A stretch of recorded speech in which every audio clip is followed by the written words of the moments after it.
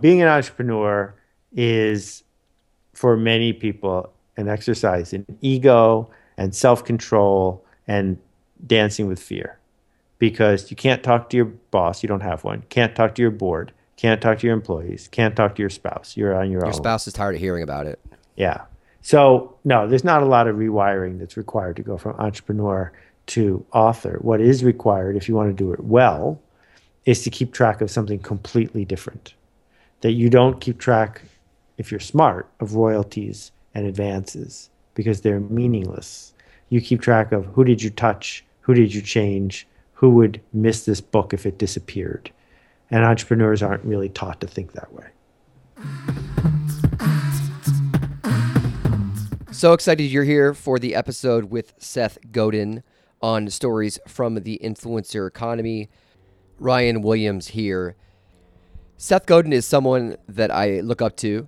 He's a professional marketer, a experienced entrepreneur, and a best-selling New York Times author multiple times over.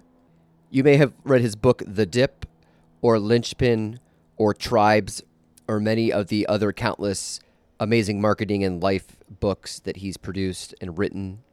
Each week on this podcast, I speak with a best-selling author, a world-renowned YouTube creator, or one of the top investors and startup founders in the world, hoping to coalesce a laboratory conversation around what makes people create their ideas.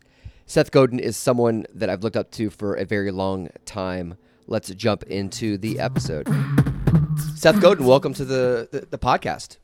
Thanks for having me, Ryan. So first question is, when you're at a party or you're meeting someone at dinner or even at a coffee shop and they ask you what you do for a living and they haven't read your work or know who you are, how do you describe what you do? Well, I try not to go to parties, and more people already think they know what I do, which is sort of odd. It's very mysterious to walk up to someone and you've never met and have them think they know what you do. But what I think I do is I notice things, I try to explain them to myself and other people, and then I try to encourage people to do work that matters. So when someone comes up to you and they know you already and they think they know what you do, and you're a marketer by trade, how does that feel as someone who, I imagine you never had some aspirations to be recognized? Oh, not at all. Being slightly famous is the best possible outcome. When you get more famous than that, it's nothing but downside. But marketing is about ideas that spread, and I've been spreading ideas for 30 years, so it's pretty inevitable that they're going to spread to people I haven't met yet. And so how do you respond when people think that they know you as... So someone like myself, I've read The Dip and many of your books, and if I came up to you and already knew you, because I'm a fan of the band Phish from back in the day, and sure, they talk about fame in one of their books and how they met Frank Zappa, and it was like a very disappointing experience because in their own heads, these musicians looked up to him, but they had no context. Like Frank had no idea who they were. So what's it like when someone has context about you, but you don't have context to them, and they already think they know what they want to say to you? Well, I remind myself how pretty often what a privilege it is to do what I do for a living. And I have no complaints about it. So my expectation when I meet somebody is to think hard about how I can serve them, to think hard about how we can get back on track to have an actual relationship. And I don't have any anger or frustration about the fact that we live in a celebrity culture where people would rather have a selfie than read a book. It's easy to get frustrated at that, but I'd rather not. I'd rather figure out who this person is and what they're trying to do. And when I've listened to a lot of your podcasts that you've been on, and knowing from your blog, you look at Zig Ziglar as one of your early inspirations, and he was a motivational speaker, and you've talked about how you used to listen to his recordings in cars. And what was it about Zig that really responded and resonated with you when you were younger? Well, let me talk a little bit about listening in cars, because this is a podcast after all, and people are listening in cars. We can make deposits and withdrawals from our mindset. And the withdrawals happen without our permission. They are rejections. They are stumbles. They are things that didn't go the way we needed them to. They are mistakes. And if you confront enough withdrawals and don't make any deposits, sooner or later you're going to go bankrupt. And what I learned from Zig is that whether I needed it or not, putting one more hour into the bank of my head paid off. That podcasts are great. You can get new information. But the best podcasts you listen to 3 times, 5 times, 7 times because they're feeding you. And I think that's an overlooked asset that most people don't exploit. You mean like re-engaging or like re-listening to something that matters versus... That's right. So, the podcast I am particularly proud of is the one I did with Krista Tippett on Being. And I've been told by people that they've listened to it 20 times. And that's what great audio can do, because you're no longer listening for the plot. You know the plot. You're listening for the cadences. You're listening for the stuff to get past your conscious barriers, to get into your subconscious and talk to you about possibility and art and connection and positivity, because so many of the things in your real life are tearing that down, that going through the practice of adding it up is worthwhile. Actually, to that point, so I interviewed Brian Koppelman, host of The Moment and screenwriter on my podcast, and he was telling me that he had just interviewed you. I listened to that interview that you all did multiple times, and I brought up the imagery of you in your car listening to tapes of Zig Ziglar because that actually was one of the conversation points that resonated with me. And thinking about you as a speaker and a writer and back in your early days, I think it's a fascinating thing to think about the prequel of Seth or anyone that makes them who they are. And so when you were inspired by Zig, like what was it that you were looking for at that moment in your life? Well, I was by most external measures failing repeatedly, being rejected, not coming up with the best projects, not having a strategy for where I wanted to go. What age was this around? From the time I was 27 to 30-something. Being a book packager was a great way for me to get started because you don't need to raise any money.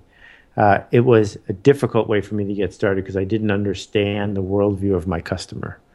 And it took me a while to get my arms around who they were and what they wanted to buy. And that was a frustrating period for me. I did a blog post a long time ago called Heroes and Mentors. Most people who are running around looking for a mentor aren't going to find one because mentoring doesn't scale. Mentoring is mostly a one-sided activity in terms of the significant benefits it pays off. And I haven't had very many mentors in my career, but heroes are easy to find. Heroes are people who don't even know you exist, but who, through their actions, through their work, through their words, help you mentor yourself. And I'm super fortunate that I ended up working with and becoming friends with almost all of my heroes through the years. But I didn't set out to do that. I merely said, I respect what this person has to say. I can listen to this again and again. It'll get under my skin even better than if I was stopping by his house one afternoon a week to ask about my current problem. I read a quote, actually, this segues into a question I had about making your schedule before you start, which is something that Zig had taught you early on. And when you're failing and working out your ideas, it's not the most strategic time to go get coffee or check your email for a couple hours. What does that mean to you, that term about making your schedule before you start? Well, this comes into the dip. What we know is that it's February, and almost everyone who joined a gym right after Christmas is going to quit last week or next week. That we know that most people join a gym because they feel slow and fat and they've been inside too much, and with all good intent. But then 8 weeks later, it's hard and they quit. Well, that's why most people aren't fit, because they quit when it's hard. So the way you make your schedule before you start is you know that it's going to be hard. So you commit to going not all at once at the beginning, but twice a week, every week for a year. If you do that, it's going to work. So this idea that you acknowledge that something hard is coming And in the middle of all the excitement of getting started, that's when you commit to being able to stick through the hard parts. And The Dip is one of my favorite books. It's actually, I give it away to people because I feel like all of us get to this point where you have to dedicate yourself to being the best in the world at something, or it's okay to quit. And that I'm a big fan of that book, and so I've actually talked about it a lot on the podcast before. So, oh, thanks. Yeah, and actually, a side note, I wasn't even sure if I was going to tell you this, but I read that book when I was at a company, and I was not getting a raise and not getting the respect I wanted. And I contributed a lot, so they weren't going to give us year-end reviews. And so I read the book, and I said, I need to figure out where I stand with this company if I'm going to be the best in the world at this job and as a marketing for a big corporation. Or am I going to quit or look for new work? And my wife and I had just gotten married. She's like, well, you got to demand that you get a review. And I got the review, and they told me they were not giving me a raise. And then 3 months later, I was laid off. And I completely believe that I rocked the boat a little too much, and they laid me off. Greatest thing ever was getting laid off. I got severance. I found a new job in 2 weeks. Went to this awesome company, machinima.com. I was an early startup employee there. And it was clarity. So now I give that book away to people because I think if you're ever at a crux in your life, it's really smart to evaluate that it's okay to not keep doing something if you aren't committed to being the best at it. Well, in fact, the only way to become the best at one thing is to quit something else. And the thesis of the book is we live in a culture where supposedly quitting is a bad thing. But people quit stuff all the time. They're not ballerinas anymore like they were when they were 7. What we need to do is quit strategically, not quit when it's hard, but quit so we can free up the resources to do something that's really hard. And I have little doubt that if you had committed to becoming exceptional at that company that fired you, you would have. But that commitment would have required quitting a whole bunch of other things, quitting habits, quitting points of view, quitting the ways you were spending various kinds of time. And it probably wasn't worth that journey. So you ended up going to a place where you could make an impact by committing to what it takes to make an impact. And a lot of people ask me about that book. Well, how do you tell the difference between something you should quit and something you should stick? And I disappoint them by telling them that the answer is up to them. My job is to point out the question, and most people don't even ask the question. Which you list a quote at the beginning of that book from Vince Lombardi about quitting, and I wrote it down. I can't remember it, but it's essentially like winners never quit, quitters never win. Is that right? Yeah, and he was wrong. Yeah, right. I mean, there's so many things about football that are wrong, but that one is totally right. wrong. Because that's another podcast. Quitters win all the time. And, just go down the list of an organization that said we're going to do one thing, and now they do something else. Nintendo was a playing card company. Well, they quit the playing card business because they realized the best they'd ever do in the playing card business was a tie for third. And by quitting that, they freed up the resources to invent the Game Boy. Yes. Exactly. Yeah.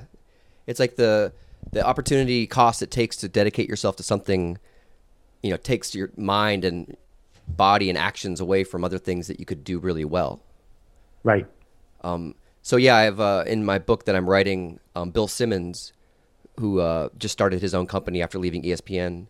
For 15 years, I write about how he built community before he worked at ESPN, and I reference The Dip because I love that book so much. And he reached a point where he was making $30,000 a year as an internet journalist in the late 90s, and most of his friends from college were making hundreds of thousands of dollars a year. And he just quit bartending because he made $30K, and his wife, and at the time his girlfriend, and his family told him not to quit. And then now, 15 years later, he's leading on the cutting edge of media. And it's like looking back at so many people's careers. I mean, when you were inspired to write that book, was it something that you went through, or is it something that you identified in other people that you saw? Books come from various odd places. I wrote Purple Cow because my friend Lionel passed away, and I wanted to commemorate what he had done, and so I could dedicate a book to him, but first I had to write one. The Dip was my response to three or four people who, in a very well-meaning way, had asked me for insights about what they should do next and didn't get it. So rather than explaining to all four of them, I just wrote a book. And how long did that take you? 2 weeks. 2 weeks. Some books take a year. They're not all easy, but I write like I talk, and I wrote it. And there we were. It was done, and I intentionally did not turn it into a researched, polished tome.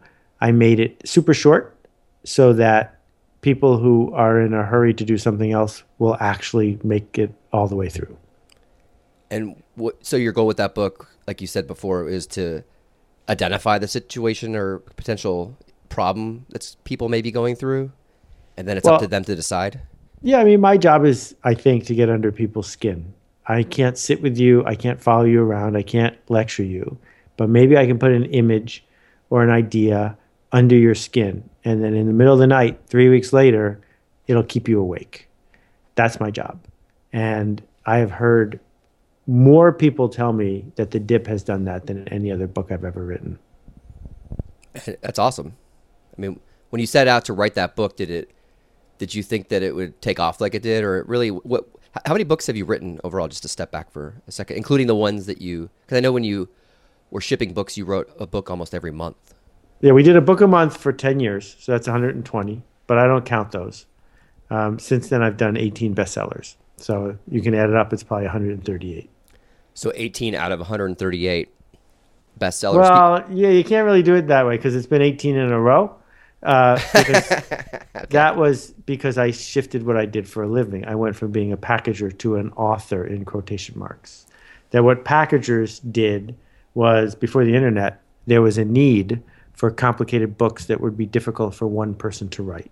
Almanacs, The Secret History of Your Name, books that a team of people would produce the way you would produce a movie. So most of the books I did as a book packager weren't designed to be bestsellers, though we had a few bestsellers. They were designed to fit a niche in the market. But when I wrote Permission Marketing, I had no team. Every word I write since then has been me. There's nobody who writes my words other than me. And I had a different objective, and that was to build a voice that would be consistent, to build an arc that would tell a story, and to do it in my voice. And so that's what's happened since Permission Marketing. And what year was that? 99.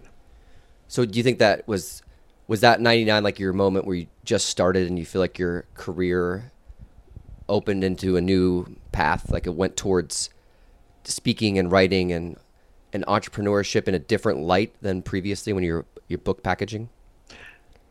Like I guess it was more of a pivot at that point? Well, I mean, before the Permission Marketing, I invented what we know today as commercial email, Permission Marketing, and started an internet company to do it. So that was 10 years, from 89 to 99, building a company we ended up selling to Yahoo. That's so right. As an entrepreneur, most people would say that was the peak of my career. After that, I took a deep breath and I said, well, I'm 40 years old. What do I want to do now? And what I wanted to do was the craft of writing and changing people, not the job of being an entrepreneur and generating revenue for investors. And so when you wanted to help people, why'd you pick books as the medium? I love books. Books Yeah. are awesome. Books are, until recently, timeless. It's a 500-year-old tradition. The people in the book industry are good people. They don't steal your ideas. They don't rip you off. You may notice that books are sold next to each other in one store.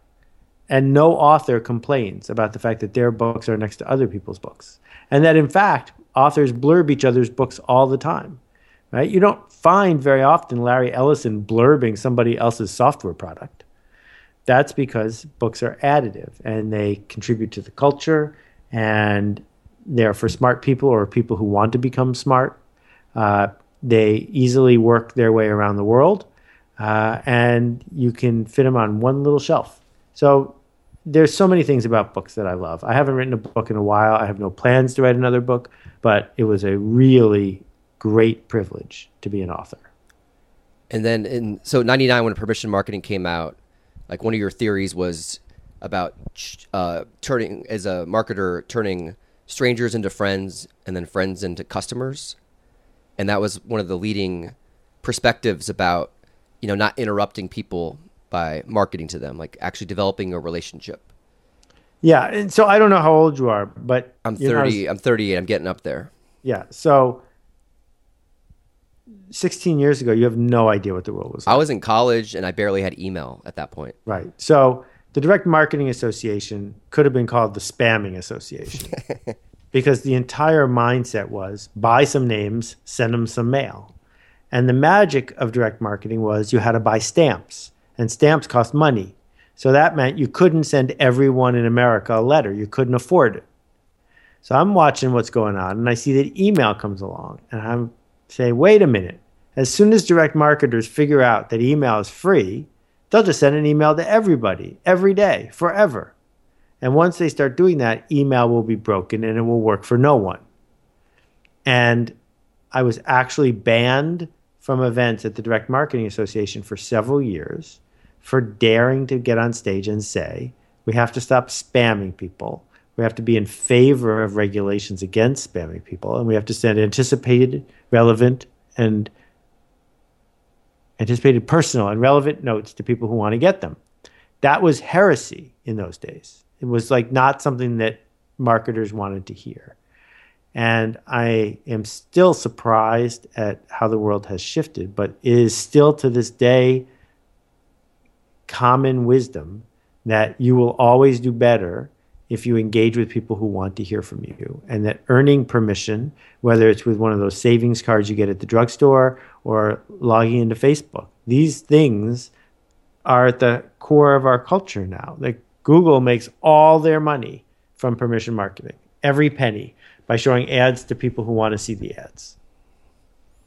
Yeah. I mean, when I worked at Disney, we helped launch their social media. We were a startup that was acquired by them because they were running banner ads that no one clicked on. And they were afraid of Facebook and Twitter and YouTube and people clicking on opting in to experience a Disney trailer for Toy Story. And so it's amazing to think that elections, you just sent people direct mailers to campaign for candidates.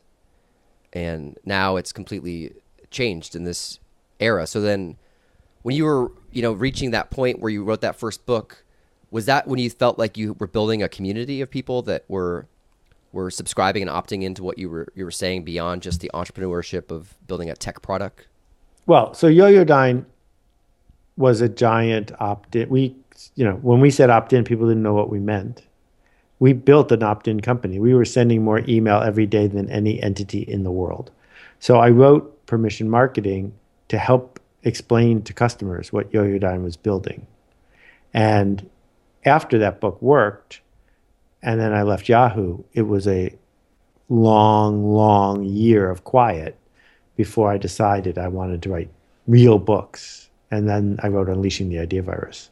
But the Permission Marketing I wrote it opportunistically because I knew how to make a book and most people don't. And I knew I needed to explain to people what this thing was. And then Permission Marketing became more of it has a legacy. Now people understand it. It's more commonly understood. But back then it was more of like you're saying, a risk. Right. But that's the magic of books, is that when they work, everyone says, of course. Yeah. And then when you wrote, so you've done a great job of using terms as the title of your book. Like, the dip is a great term, or you talk about, finding and building a tribe. Like when you're writing, are you inspired by like old cultures? Like when you talk about your tribe, it goes intrinsically back to how humans have interacted for centuries. Like how does your creative process work where you come up with these words and terms like permission marketing that stick? Well, so let's think about it from a marketer's point of view. If you just write a book called, 27 thoughtful processes that can help you get email response rates to go up, right? It's pretty hard to own any share of mind. It's pretty hard to be seen as the originator of something, and it's very hard for the idea to spread. One way that business ideas spread is that someone who gets them uses the word in conversation to someone who doesn't, and the other person says, wait, what does that mean? So one of my favorite stories is I got a note from a guy. He said he worked for a matrix organization, so he had two bosses. One of his bosses came to him and said, hey, Bob, we need to get some of that purple cow stuff around here. Well, Bob had never heard of it, but he sort of ignored the guy. And then the next day, his other boss came to him and she said, Bob, what do you know about purple cows? And so now Bob was intrigued. So he discovered the book. He read the book. And at the meeting with two of them a week later, he said, so I was reading the book and the two of them turned to him and said, there's a book? That's how you know you did it right? That you don't want people to learn the term because there's a book. You want people to learn the term because it's important, because it's a name that describes something that needed a name. And my books, if I can describe something that needs a name, are generating value even for people who don't read them. So you don't necessarily think about writing a book to market it to people. You think more of the idea needs a name and it's out there and you're the one that would come up with the name because you want to write about it. Yeah, ever since Permission Marketing, I have not sought to make a book that would sell. I don't keep track of how many copies I've sold. I don't keep track of the bestseller list anymore.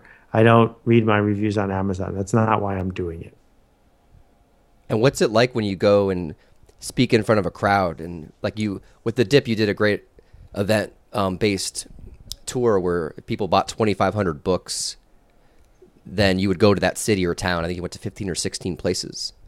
Like, what's it like when you reach a crowd and you're talking about something that you wrote in a vacuum or you wrote by yourself, and then suddenly it's reaching people that you've never met before?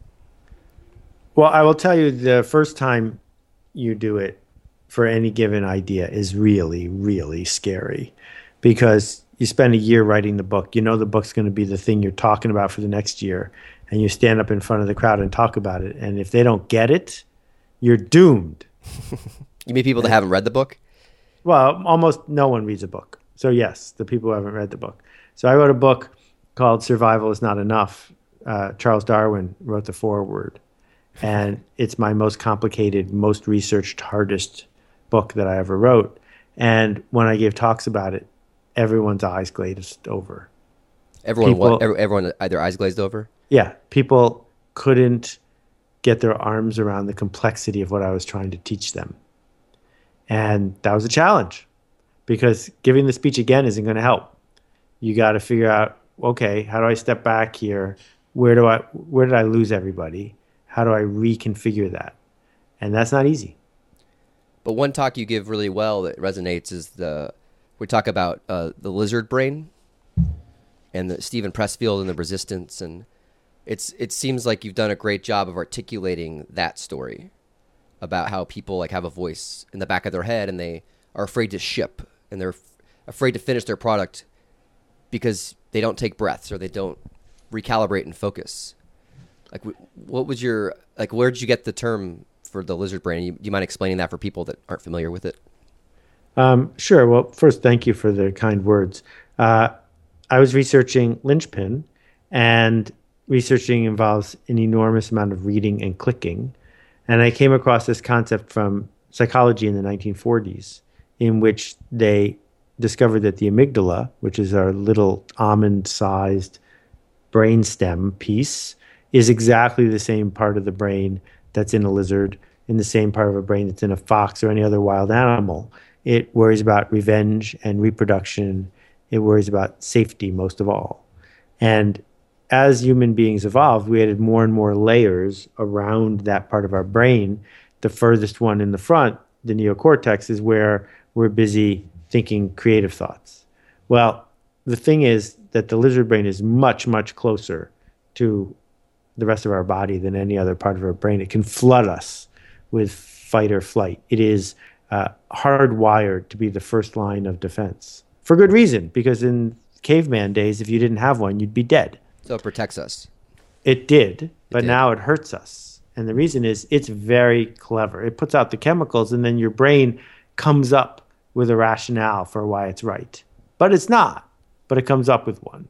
So if you think about, the people in Hungary in the year 1200 who rioted because there was an immigrant population there that they didn't like, Anytime a riot is going on, it's the lizard brain at work. You can't rationally have a riot.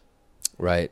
And as a result, they ended up killing all these people and then losing many, many battles to the Khan because they weren't being rational. They were letting the lizard take over.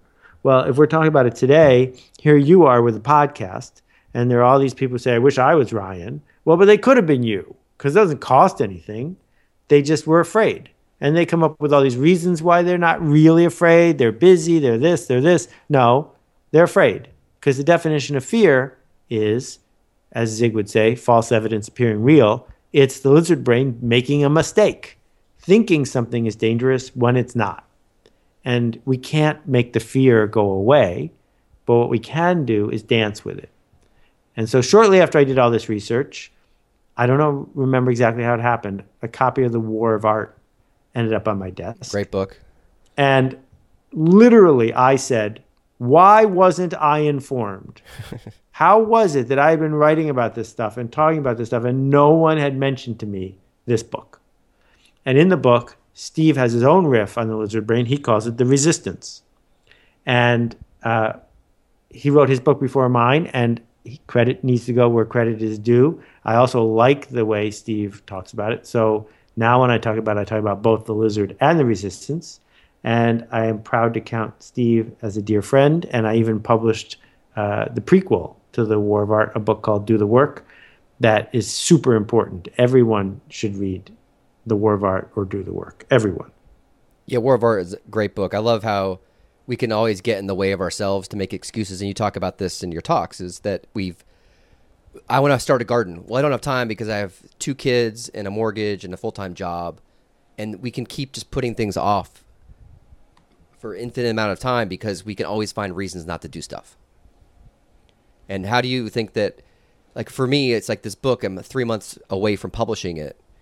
And it's the hardest part of the process. And so when I was researching this conversation we were about to have, it's like, you're right. There's something intrinsic about us that, like when it's close to finishing the game and, win and hit that 3-point shot like Steph Curry, that there's something about sometimes our mechanisms, shut things down so we don't perform as well as we've envisioned ourselves to.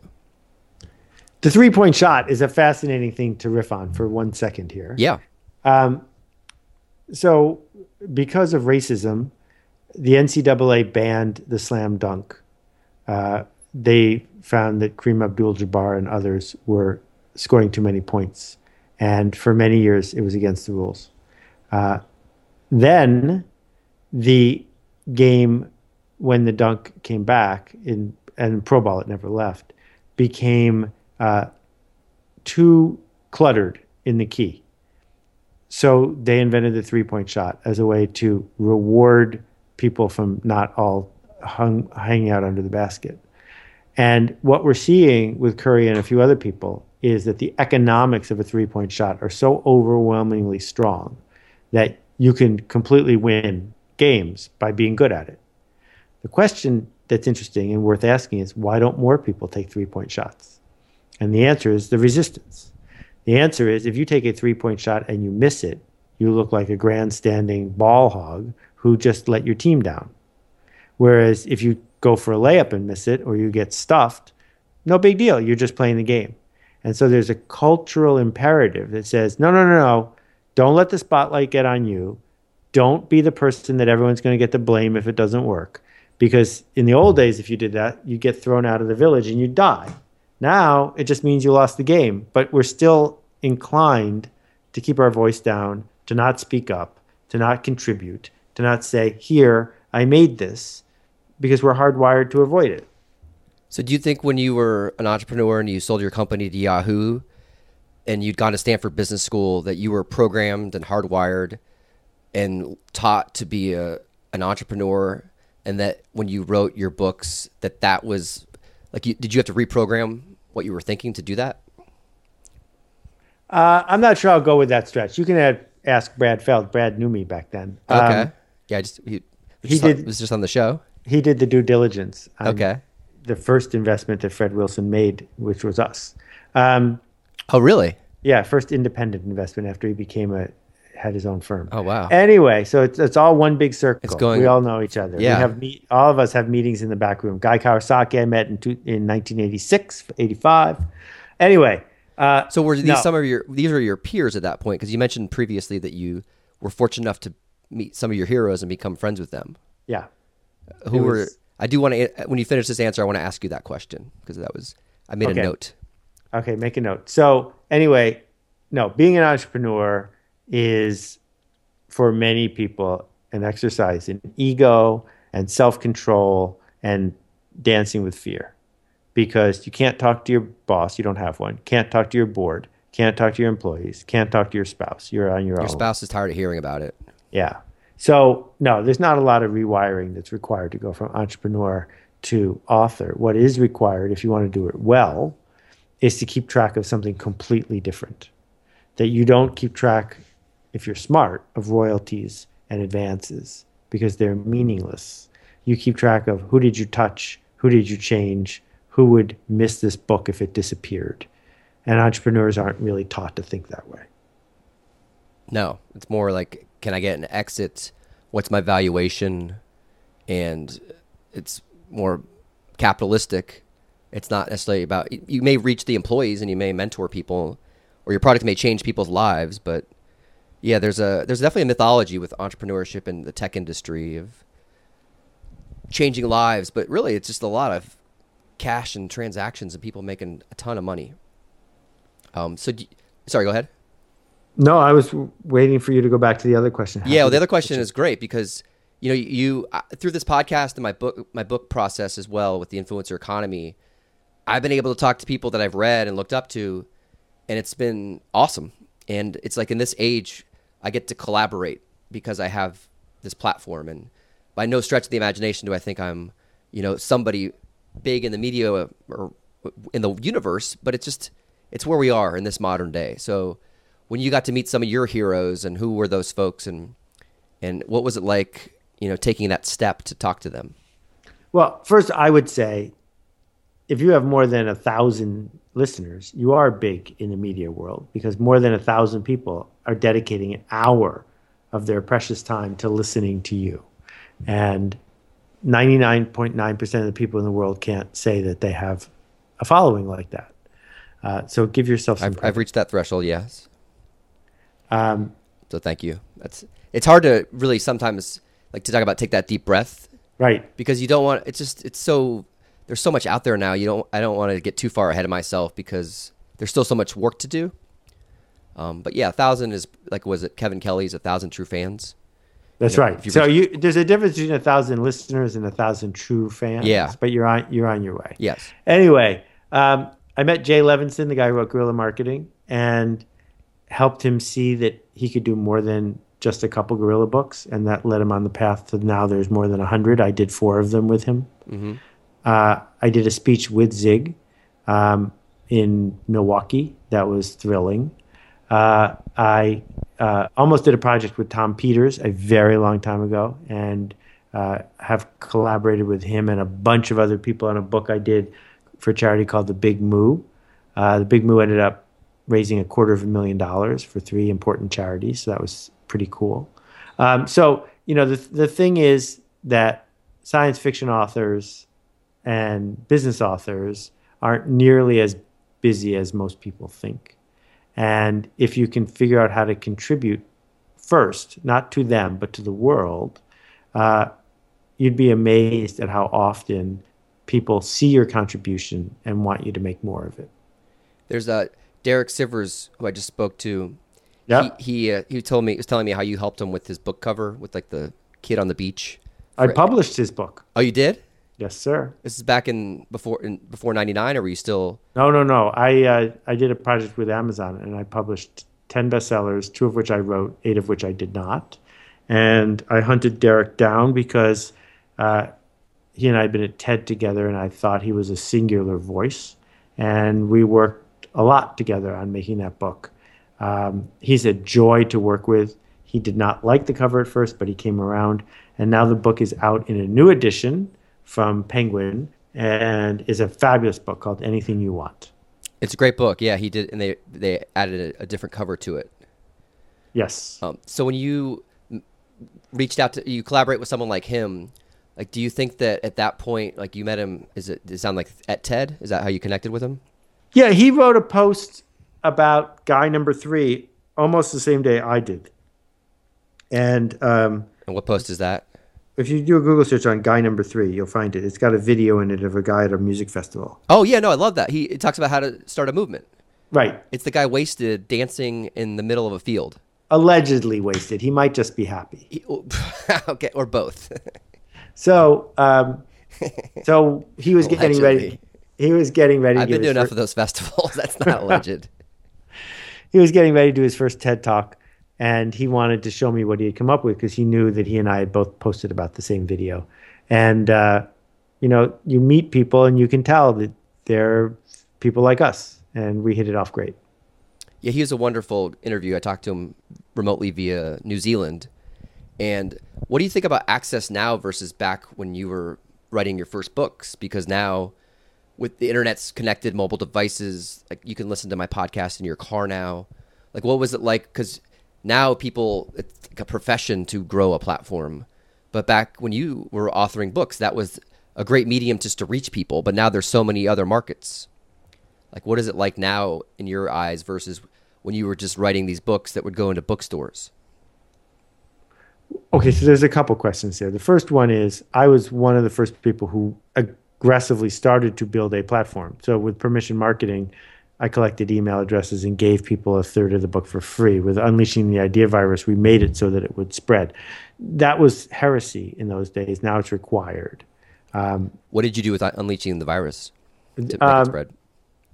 I gave it away for free. Oh, you did? Okay, 100%. 100%. And so 4 million people got it in the first 3 months. Wow. This was before many people had ever even visited a blog. I mean, it was early days. The point is that access is way overrated. I think that if you're saying, wow, I know Seth Godin's email address, I'm going to write to him, you have done it wrong. Do not send me email. Access is not the point.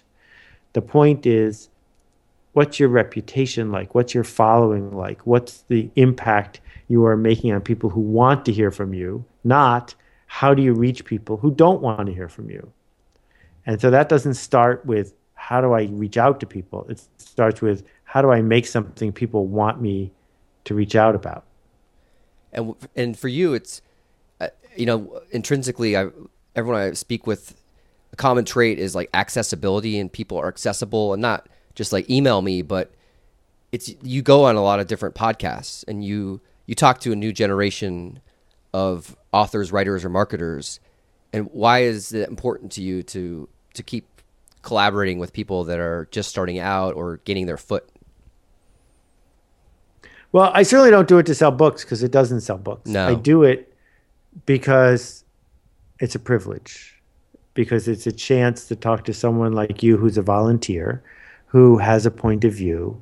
And the same way there were people all along the way who saw what I was trying to make, I see what you're trying to make. And this is a worthwhile way for me to spend some time. And we're going to wrap up in a minute, but what for generosity, I love a lot of your writing on generosity. And you talk about Zig Ziglar as well as someone who believed in that. Like, what do you, in the modern economy and people, in the digital world, how important is it to be generous and just give stuff to people and not looking for something back? Right. So this is where Zig and I disagree. Zig said you can get anything in life you want if you just help enough other people get what they want. And my perspective is, wow, you're really lucky. Why don't you just help other people get what they want? Period. And it's not one day you'll get something in return. It's the act of helping is getting something in return. That we look at something like Wikipedia, which was built using 1 billion hours of volunteer labor. What did the people who work on it get? Well, what they got was Wikipedia.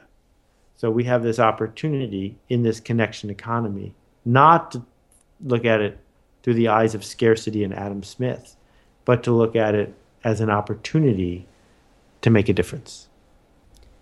That's great. And then So, Influencer Economy book, I'm close to shipping it, and this has been a great interview to have in that context. So, thank you for your time.